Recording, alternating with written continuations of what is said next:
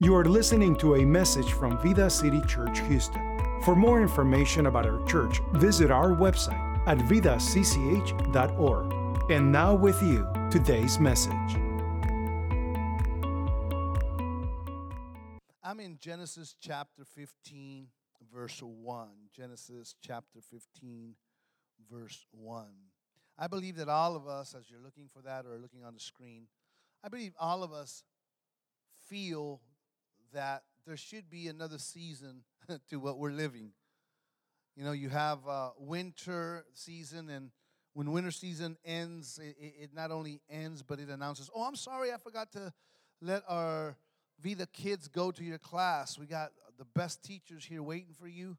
So you can go back there. There's Sister Blanca. I don't know who else I can't see, but Sister Linda is there, yes.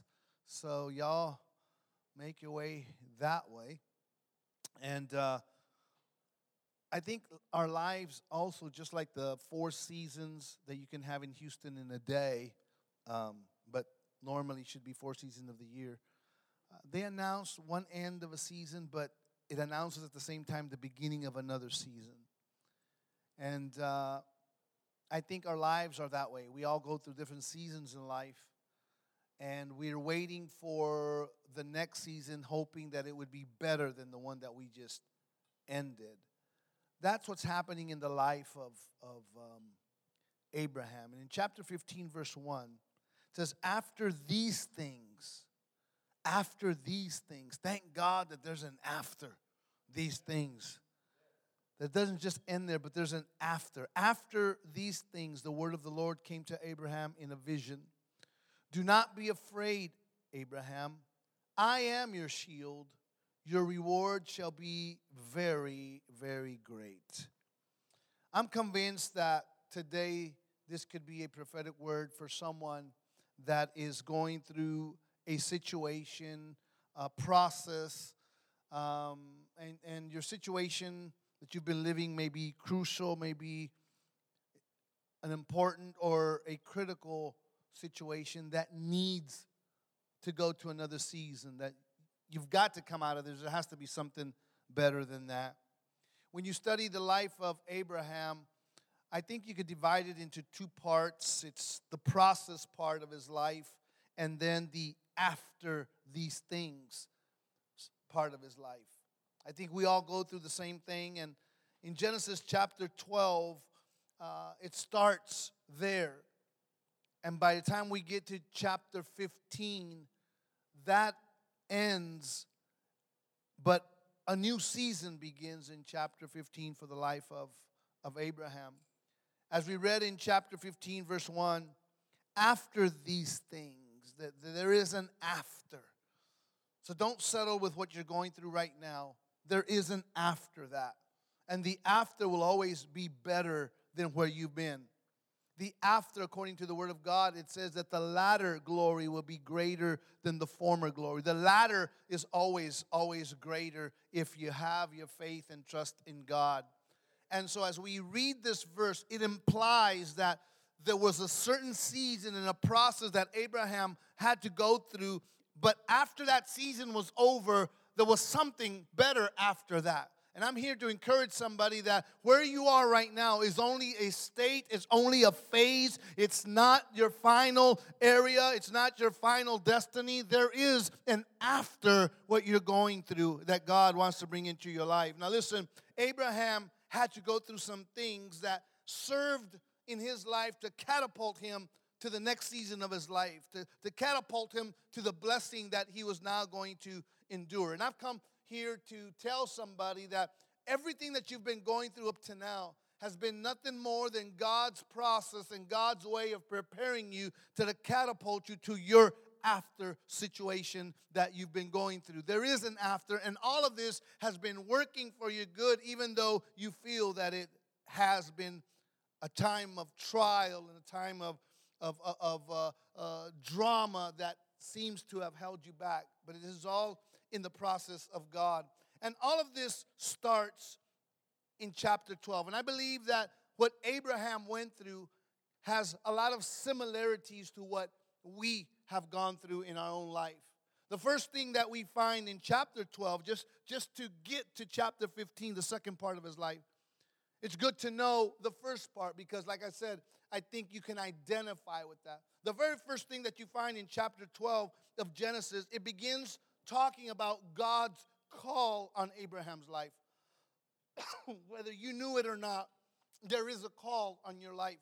From the very beginning that you were born, there was a call on your life. From the very beginning that you began to walk, that call was still on your life. And some of you and some of us, it took a while before we said yes to the call of God. You see, the very first thing that starts in the process of where God is wanting to take us is we must respond to the call of God. When God calls you out, and that's what first happened. And when God calls you, you have to deal with two things. It deals with submission, and it also deals with obedience.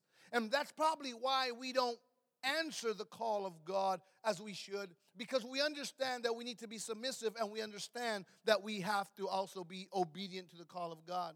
All of us that are here today, I pray that answer to that call of God. It might have been different, the call to you as well as the call to someone next to you, but all of us were called out. We were called out from where we were. We were called out from where we lived. We were called out of our ambience and of our circle of influence that was not really helping us get to where God wanted to take us. And when we said yes to God, and when we answered the call of God, we had to, like God told Abraham, you need to leave your land and you need to leave your family and go to the land that I'm going to share or show you. Many of us had to make that tough decision. I'm talking about spiritually as well as here locally. What I mean by that is when you said yes to God, you had to leave certain friends. When you said yes to God, you have to had to have left certain habits. You had to have left certain circles of influence because you knew it was no longer the one that God wanted you to be in. We all have to answer to that call of God. And I thank God that not only you have answered that call, but Vida City Church has answered the call for this time and for this moment, for the vision that God has given us for now and what is to come. There is a call upon this church that we must respond to because we are going to have to give account to God for the call. Now, the other thing that we got to understand is that it's not like we really chose God. The Bible says in John 15:16, you did not choose me, but I chose you. And then after he chooses, he says, and I appointed you to go and bear fruit that will last, so that your Father will give you whatever you ask him in my name. We were chosen by God. Everything starts with our relationship with God. Everything starts with what I answer to God, yes or no. And God has given us that call, and we responded to that call. Now, verse 10 of chapter 12 says, now there was a famine in the land. So Abraham went down to Egypt and resided there as an alien, for the famine was severe in the land. Not only did he have to deal with the call on his life and have to leave familiarities and people that he knew and things that he did to respond to the call of God, but in the process, he finds himself now that sometimes we have to go and endure moments of lack, or we have to go through recessions and economic limitations. Here's Abraham wondering, I said yes to God, and as I'm going by faith, because the Bible says he didn't really know where he was going, but I'm trusting you, God, and I'm trusting you, and I've said yes to the call, but now I find myself in limitations and economic recessions, and that's part of the process, because it's there also in our finances and in the provisions that we are tested by God, because it's there where we have to learn to live in limitations so we can then learn to live in the abundance that God is going to give us. You remember your moments. You're not financially where you are right now. You were 10 years ago. You remember when you first started. You remember the jobs that you've had. You remember the amount that they paid you hourly. But you thank God that as time has gone by, yes, you've had some big fat cows, but you've also lived many of your skinny cows, and yet you've seen the hand of God and hand of provision. God tests us because if we're going to live in the abundance, we've got to learn how to handle when we don't have it all. Your attitude and my attitude have a reflection and reflect to God how grateful I am. Can I deal with where I am? I mean, I wish I could have more, but I'm okay for right now where I am. I thank God that I am not where I used to be, and I'm not yet where I want to be, but there's been progress. I moved out of my apartment, and I live now in a house, and I don't have to take the bus anymore because now I got a bike. I let go of the bike because now I got a small car, and now today you're driving what you never thought you could drive. You're driving a BMW. You're driving your Toyota when before you were just thankful that you had a bike. You're driving whatever God has blessed you. You've seen that there has been progress, but it came to you because of how you handled the moments that you didn't have what you really wanted and needed at that time. Learn to live. Paul said, I've learned to be content with what I've got. I know there's more, but right now I'm okay with what I got. I know I'll get there, but I've got to learn to be happy with what I have and let God know that I am grateful, but what I have now was better than what I had before, and what God is going to give me after these things will definitely be greater than what I have right now. And so he learns to have to go through limitations and trust God in all of that and believe that God knows what he's doing better than what I know what I'm doing. And know and understand that God could take care of me better than I can take care of myself. So he's trusting God. And throughout this process, remember, after these things, after what? After this process.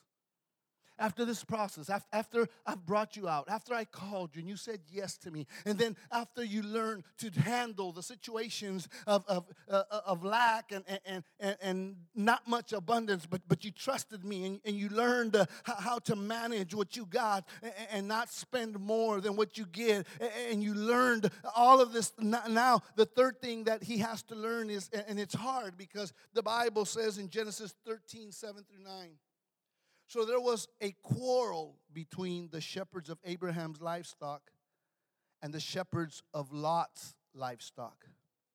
Now the Canaanites and the Perizzites were living in the land. Verse 8. So Abraham says to Lot, look, please, let there be no strife. Let there be no quarrel. Let there be no fighting between me and you, or between my shepherds and yours, since we are relatives. He says, isn't the whole land before you? Please separate yourself from me. If to the left, then I'll go to the right. And if to the right, then I'll go to the left. Here is Abraham having to go through a separation, having to go through division. His nephew Lot has come to the point where, and let me see if I could explain this the way I want to. There are people that have been blessed because of you. There are people that came in connection with you, family that you helped out, family that your house was their house, family that your food was their food, family that your car was their car, as they got on their feet. Abraham took an assignment to bring his nephew Lot with him when he left his family. He took a commitment to say, Lot, okay, I'll take Lot with me. And Lot understood. Remember, Abraham is known as the friend of God.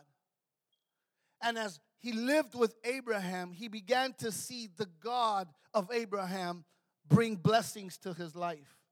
And because Lot was with Abraham, not only did he see the blessings, but the blessings also overflowed into Lot's life. The difference here is that why is there contention? Why is there, is not the whole land there? Come on, there's enough for all of us. But sometimes your blessing on somebody else can turn them the wrong way, can make them more ambitious, can make them to want more at the cost of having to inflict injury, insult to you, who you were the source of their blessing in the first place. You with me? And so now Abraham, who's being blessed by God, and Lot, because he's with Abraham, is being blessed as well. But now Lot is not serving the God that Abraham is. He's more concerned on the growth of his company. He's more concerned on the money that he's making. He's more concerned that I can, even if I do this, I can make more at the cost of being a hindrance and causing war with my family. Can you imagine how hard that was for Lot and Abraham? Can you imagine to say, look, I made a commitment to your family that I'd take care of you, and up to now I've kept that. God has blessed you like he's blessed me. But why do we have to fight? Why do you guys have to fight with our guys? We're family. This can't, it's not, and can you imagine that Abraham now has to say, look, as much as I really want us to be together, we can't be together. If you're not going to serve the God I serve, because apparently if you serve the God I serve, there wouldn't be contention. There wouldn't really be, we wouldn't have to come to this point. And so now there has to be a separation, and he's having to have that division between him and his family. I mean, that hurts. And this is part of the process. Because sometimes when you give your life to Jesus Christ, there's family that carries your own name will say, you're not welcome here anymore. There's family that you grew up together that will say, well, if you're that, then you're okay, we're okay, let's just part ways. There are moments even in this process of a Christian life that not everything is good and dandy. Not everything is good. No, we live in a real world, and sometimes people are not going to agree with what you're doing. Abraham finds himself at a point where, okay, if that's what we have to do, then we'll do that. He's going through a process that he's saying, this wasn't something that I was thinking would happen. But I find myself in a crossroads where even with family, I have to make a decision because it can affect my relationship with God. My goal is to let you see what God is doing in my life. You knew I was a drunk, and now look what God has done. You knew that my wife and I were like cats and dogs, and we're about to split because we separated so many times. But when God came in, I wanted you to see that there's a God that can restore the marriage. You see how our kids were living and how we were just a mess in our home. But when God came in, I wanted you to see what God is doing in my life and doing in my family. Can't you see that? And sadly to say, family members sometimes will not want to see that. And they leave and they go. And you have to come to making decisions, hard decisions, to have to say, okay, then me and my house are dedicated to serve God. And Abraham is wondering, there has to be something better than this. There has to be a season that carries me over to something better than where I am. And you know what it's cost you to serve God. You know that not everybody applauded you when you told them, hey, I gave my life to Jesus Christ. Not everybody applauded you when you say, I decided not to go to our traditional church, but I found a church that I feel that God is taking me there, and I feel fulfilled, and I feel ministered, and I feel that God loves me. Not everybody applauds you, and some of them walked away. But if there's anything that we could say today, for real, despite that people have left you, whether few or a lot, you ought to be thankful, because you know that though everybody might have left you that you thought wouldn't have left you, God has always been there with you. God stood by your side. God, even with all your failures and all your deficiencies that we all have, okay, I may be that way. I may be this way. I may have this bad attitude. I may not be as humorous. I understand that. But God, don't you thank God that with all of that, God has still been there with you and still loves you and still tolerates us and still gives us another day to live. That's why even David himself in Psalms 27 verse 10, if my father and my mother forsake me, then the Lord will take me in. Another phase before Abraham can enter into his after these things. Another phase of his process is found in Genesis chapter 13, verse 18. It says, "So Abraham moved his tent and came and settled by the oaks of Mamre, which are in Hebron, and built an altar to the Lord there." It talks about progression. It talks about maturity. It talks about that he had to move every so often his tent and move to another place, and he built an altar there. And after a season, he'd pick up his tent, and it was time to move, and he'd go to the next place where God would indicate him, and he built an altar there. It talks about your spiritual progression with God. It talks about God in the process of your life is wanting to see and make sure that you're maturing in all areas of your life. That there's no reason that you are in your spiritual state today as you were a year ago. You can't be the same Christian today as you were 5 years ago. There has to be progress. You have to mature. You have to grow. There has to be a sign that you've been progressing and moving forward. And Abraham in his life understood, I'm going to stay here. And God says, no, there's still much more. And after he moved and built the altar, wow, this feels good. I think I'll stay here. No. There's still more. The story that comes to mind is the story of Elijah and Elisha.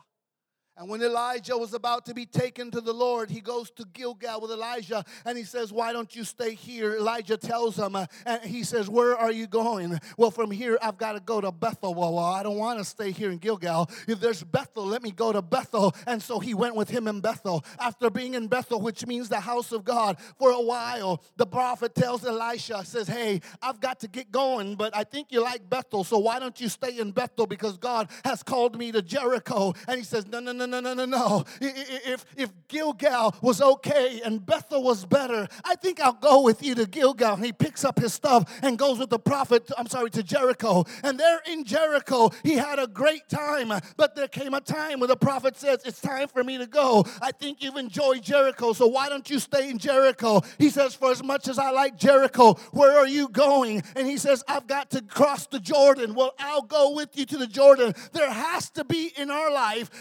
a season of progression, that we're not the same when Jesus saved us the very first time we came to him. But now, if you look at me, I'm better. I'm not where I should be, but thank God I'm not where I was. And you can see in my life that there is progression.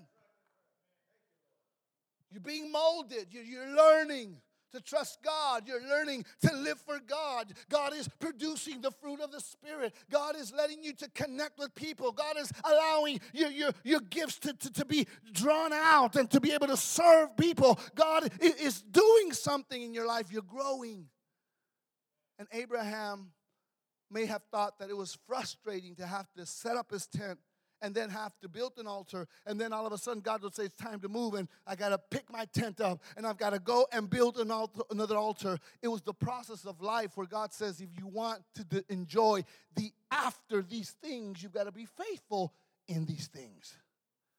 And so now we get to the point where Abraham not only has accepted the call, understands that he may lose family, but understands also that he's at a point where he is growing every day, and every year he's finding himself, I'm not the same person that I was before. God is working in my character. God is working on my life. God is working in my thoughts. God is working in areas of my life, and I've seen that I've had to pick up and go, but they've been growing steps that God has been doing in the process of taking me to where he wants to take me.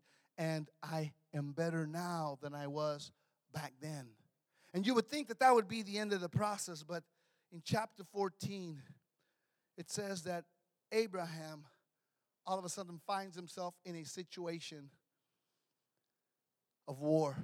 The Bible says in Genesis 14:14 and verse 16, when Abraham heard that his relative had been taken captive, check that out. Here's his nephew, comes with him, doesn't have anything, sees the God of Abraham in action in his uncle's life. he begins to benefit from what God is doing in Abraham. And, hey, I want to bless you, and he's being blessed. Then it comes to a point where he becomes arrogant. He says, you know what, man, if we got to leave, we got to leave. Because I'm sorry, I'm going for more. And, okay. Now Lot finds himself that the enemy has come, has taken him and his family and everything he's got, has taken him captive and a prisoner. Abraham hears about this. And so when Abraham heard that his relative had been taken captive, he called out 318 trained men, born in the household. Because, let me see if you can understand this. Children of the house are normally faithful and will stay. But if you're a cousin, we say it in Spanish, if you're a cousin, you're just a relative, you're not committed. The moment things get hard or the moment that you leave because you're not of the house. You're not faithful. You're not committed. That's why Abraham, I believe, when he's going to go to look for his relative, for Lot, and go conquer, he says, I can't take wimps. I can't take cousins. I can't take nephews. I've got to take children from the house that understand what it is to be committed. Because when you go out to war, you're going to have to be committed. You can't bail out. You can't run. You've got to be committed. And so the Bible says here that he gets 318 trained men born in his household and went in pursuit as far as Dan. Verse 16, he recovered all the goods and brought back his relative Lot, his possessions, and together with the women and the other people. I mean, here's a man that has learned in this process that God's taking him even to fight for what belongs to him, to fight for what God has given them. And the problem that I see in the postmodern church is that we no longer have a fight. There's not a fight in us. We always look for the easy way out. I don't like in Toy Story, I don't like confrontations. And rather than talking about it, and rather than, yes, maybe even discussing and arguing about, because it's worth arguing, it's worth fighting for, we've given up the fight. We've given up the tiger eye inside of us. We've given up the lion that's in us, and we'd rather just, okay, fine, if that's what you want to do, go for it, I don't care. We're not fighting for our marriage anymore. We're not fighting for our morals anymore. We're not fighting for our children. Oh, they're old enough. If that's what they want to do. We're not fighting for what God entrusted us and what God gave us. We're not fighting anymore. There's not a fight in us. And Abraham has 318 trained men in his own house that he taught them how to fight. Says, this is ours. Yeah, but they left. It doesn't matter if Lot left us. He's part of the family, and we have a duty to even reach out to them, even though that's the consequences of leaving, but we don't have to leave them there. We can fight for them and bring them back. There are people that are no longer coming. Not because of anything else, but because the enemy took a hold of them. Because the enemy made them feel that it's not as important. Because the enemy did things in their home, in their marriage. They don't have to be out there. They were here receiving a word. It would be good if they were at another church receiving a word, but they're not. Their home is falling apart. They don't have to stay there, even though they chose to go that route. We can still fight for them and bring them back and let them know God still loves you and God still cares for you. And they may not be faithful or loyal, because if you keep reading the story, after Abraham brings them back, they still go out and go back to Sodom and Gomorrah and lose everything there. But we have a duty to at least fight for them. There's a saying in Proverbs that the lion has become old because of no prey. No prey.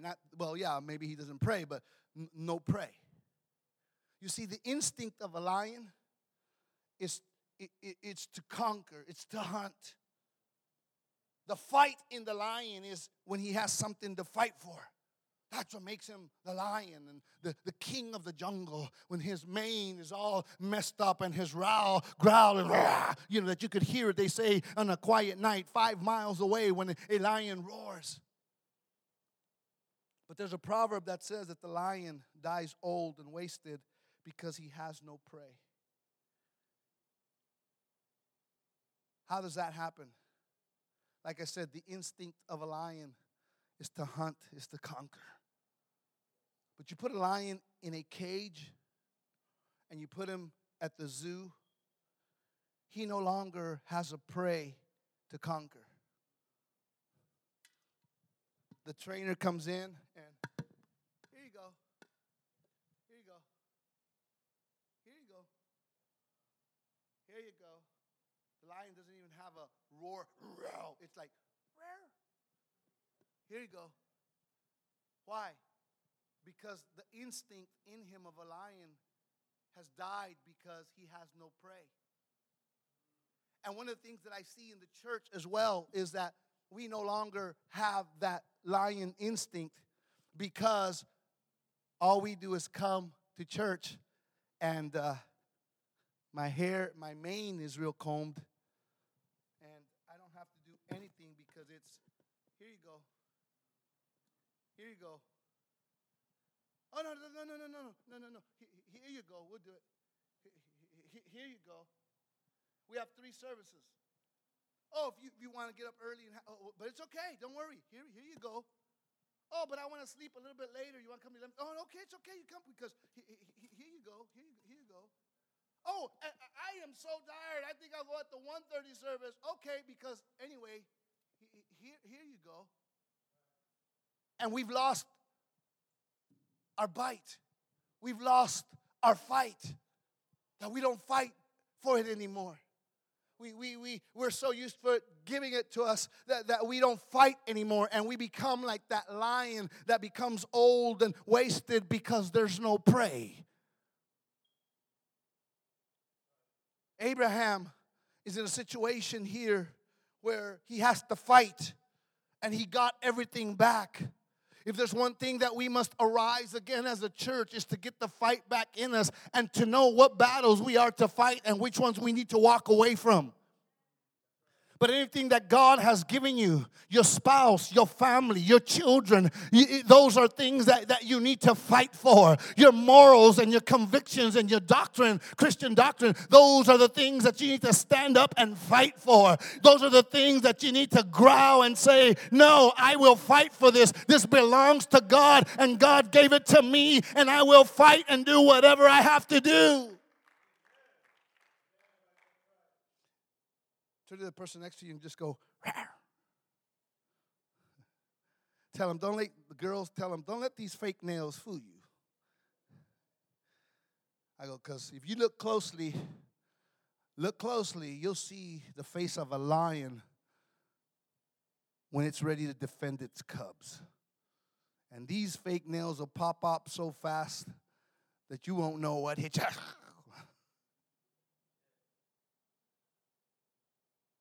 So throughout the process, again, chapter 15, verse 1 says, after these things. So to give us hope that it's not how it's going to end.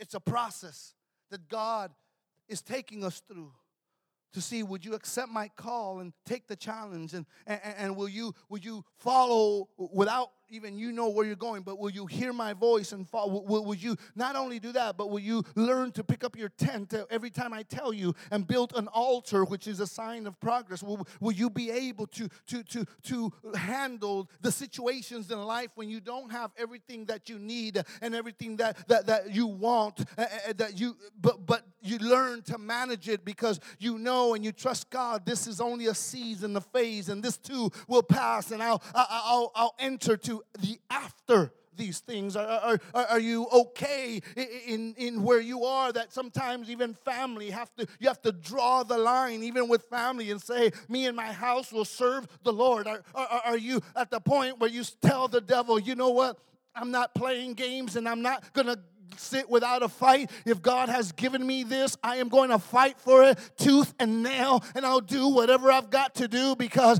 there's a lion in me. I have the DNA of the Lion of Judah, and I'll fight for what needs to be done. Is that still in you? And God is saying, if I can see that in you, then I'm looking that this is going to catapult you to the next level of your life.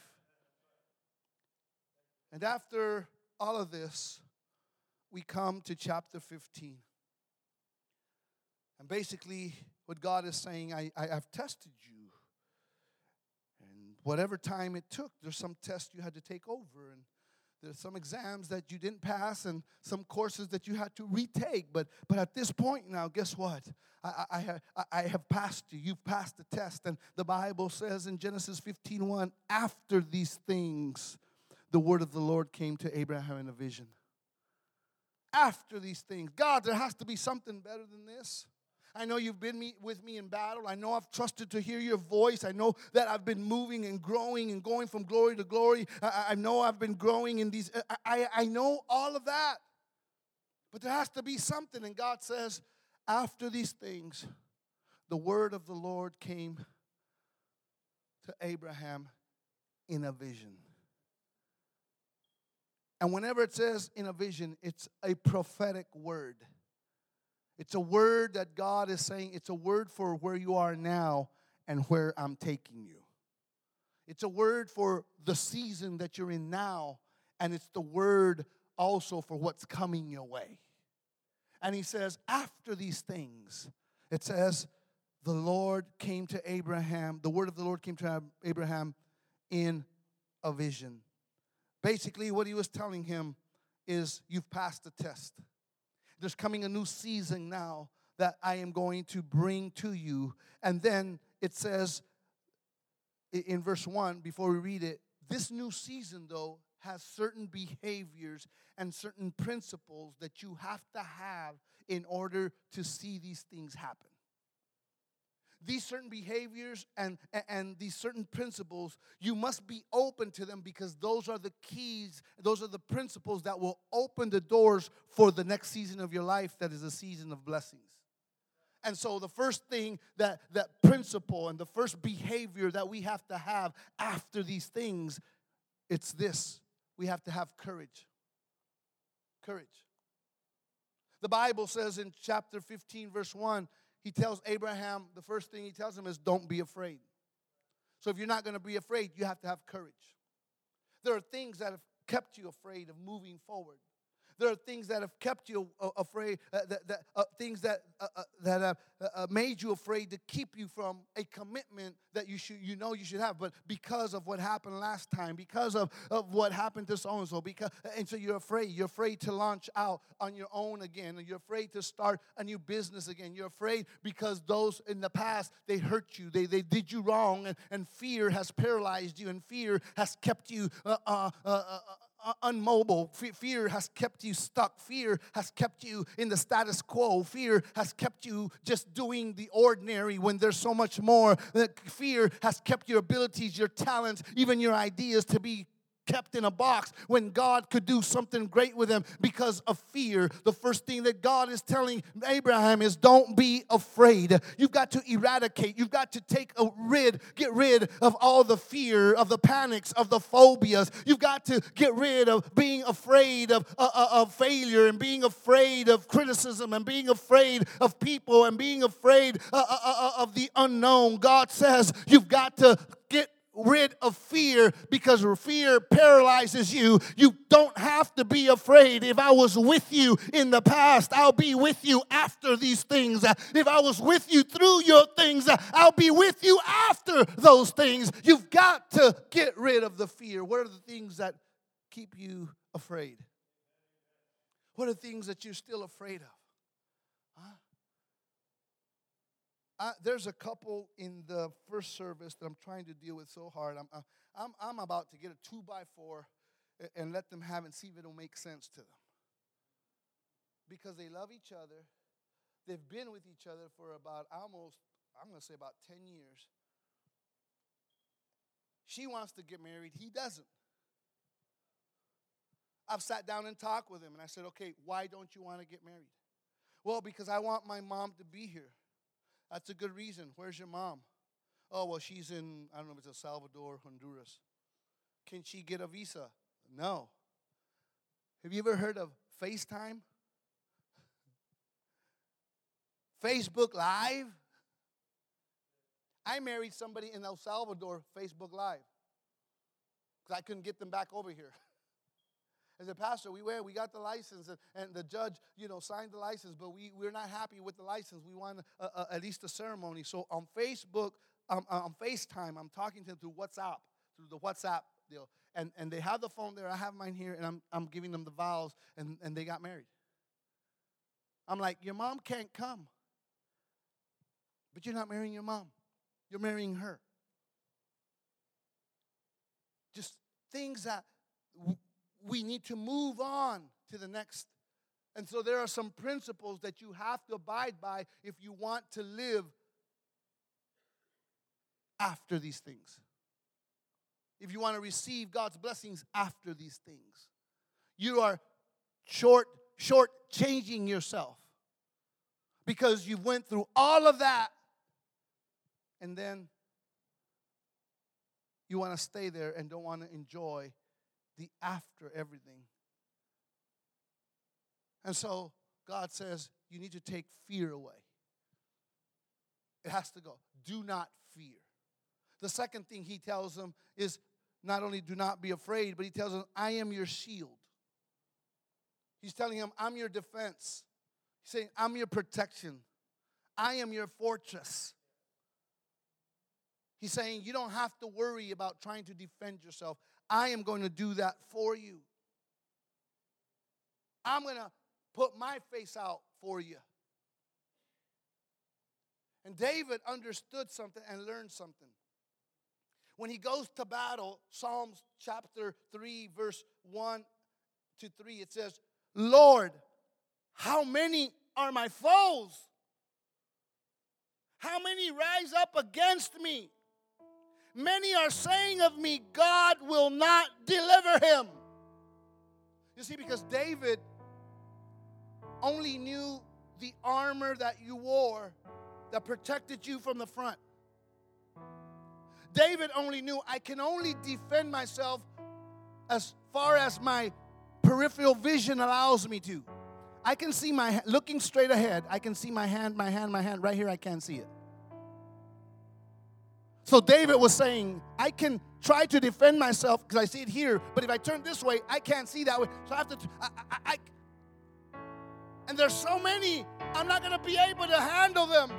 And the people are saying, God is not even going to deliver him. But David saw something different. Because in verse 3 he says, but you, Lord, are a shield around me, my glory, the one who lifts my head high.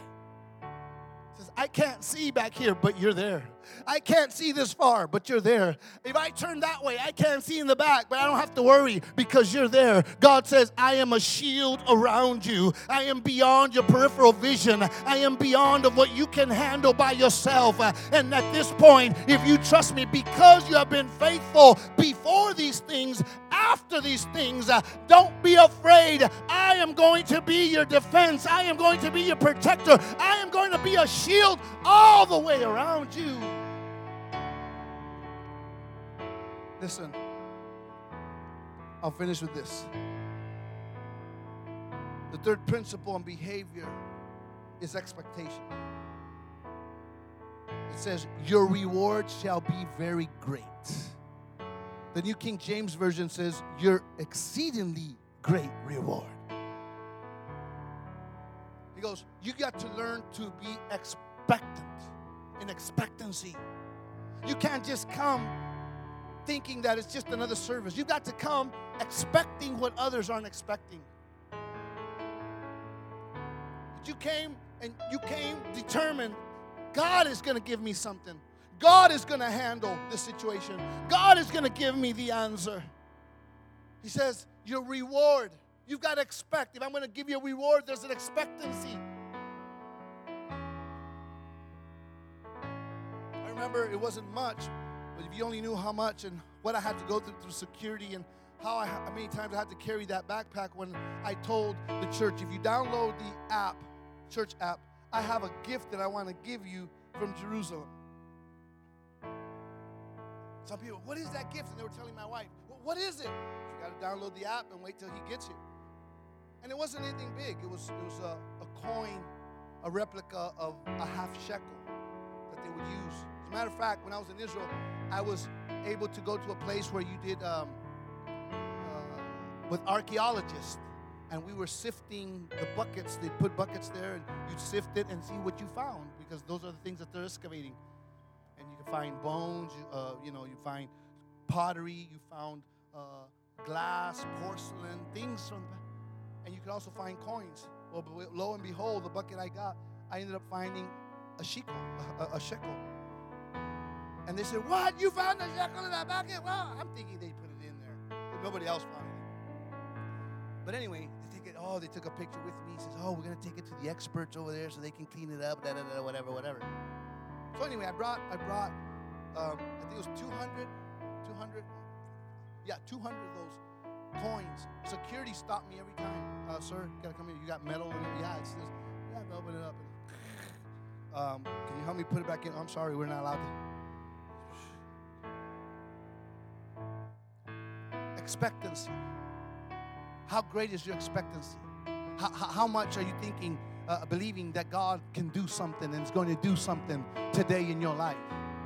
God is saying, hey, there's a reward. The word reward means your recompense, your retribution, your compensation. That's your reward. When it says here, exceedingly, where it says exceedingly, what is? Yeah, exceedingly. Your reward would be exceedingly great. The word, listen. Exceedingly means super, means much, means in extreme, means multiplied. In other words, it's not addition, but it's multiplication. What God is saying is, what I am going to do, the reward I'm bringing you is going to be multiplied. But then it says this, the last word, it says, shall be great. The word great means, listen to this, abundant, ample, enlarged, but this is the word that I like, exaggerated. God says, what I'm going to do, because you've been faithful and now you've entered after these things, not only do you need to cast out fear and be courageous, not only must you come expecting that reward that I'm going to give you, but the reward that I'm going to give you, I'm going to give it to you with such exaggeration. Can you imagine that? You ever tell people, oh, God, she exaggerates so much. Oh, he exaggerates so much. Huh? Tell you what, if God can exaggerate, he's going to show you how he can exaggerate. And the beautiful thing about that is that he's going to exaggerate on you. And people are going to say, how did that happen? You're exaggerating. No, I'm not. Look at what God did. Oh, you're such an exaggerator. That's the way God is. He blessed me like this. He answered like this. He did this like this. I believe that you've come out of your season. Frustration. I think you're entering into a season. I told this morning, the service, I said, God, this morning catapult you and you're in the air today. But as we finish, you're going to land on the other side of those things. And you're going to land into what God is telling you. Land in a place of abundance. In a place where God is going to exaggerate what he's going to do. That people are going to say, I can't believe that. As they sing this chorus, would you come to this altar? I want to pray with you today.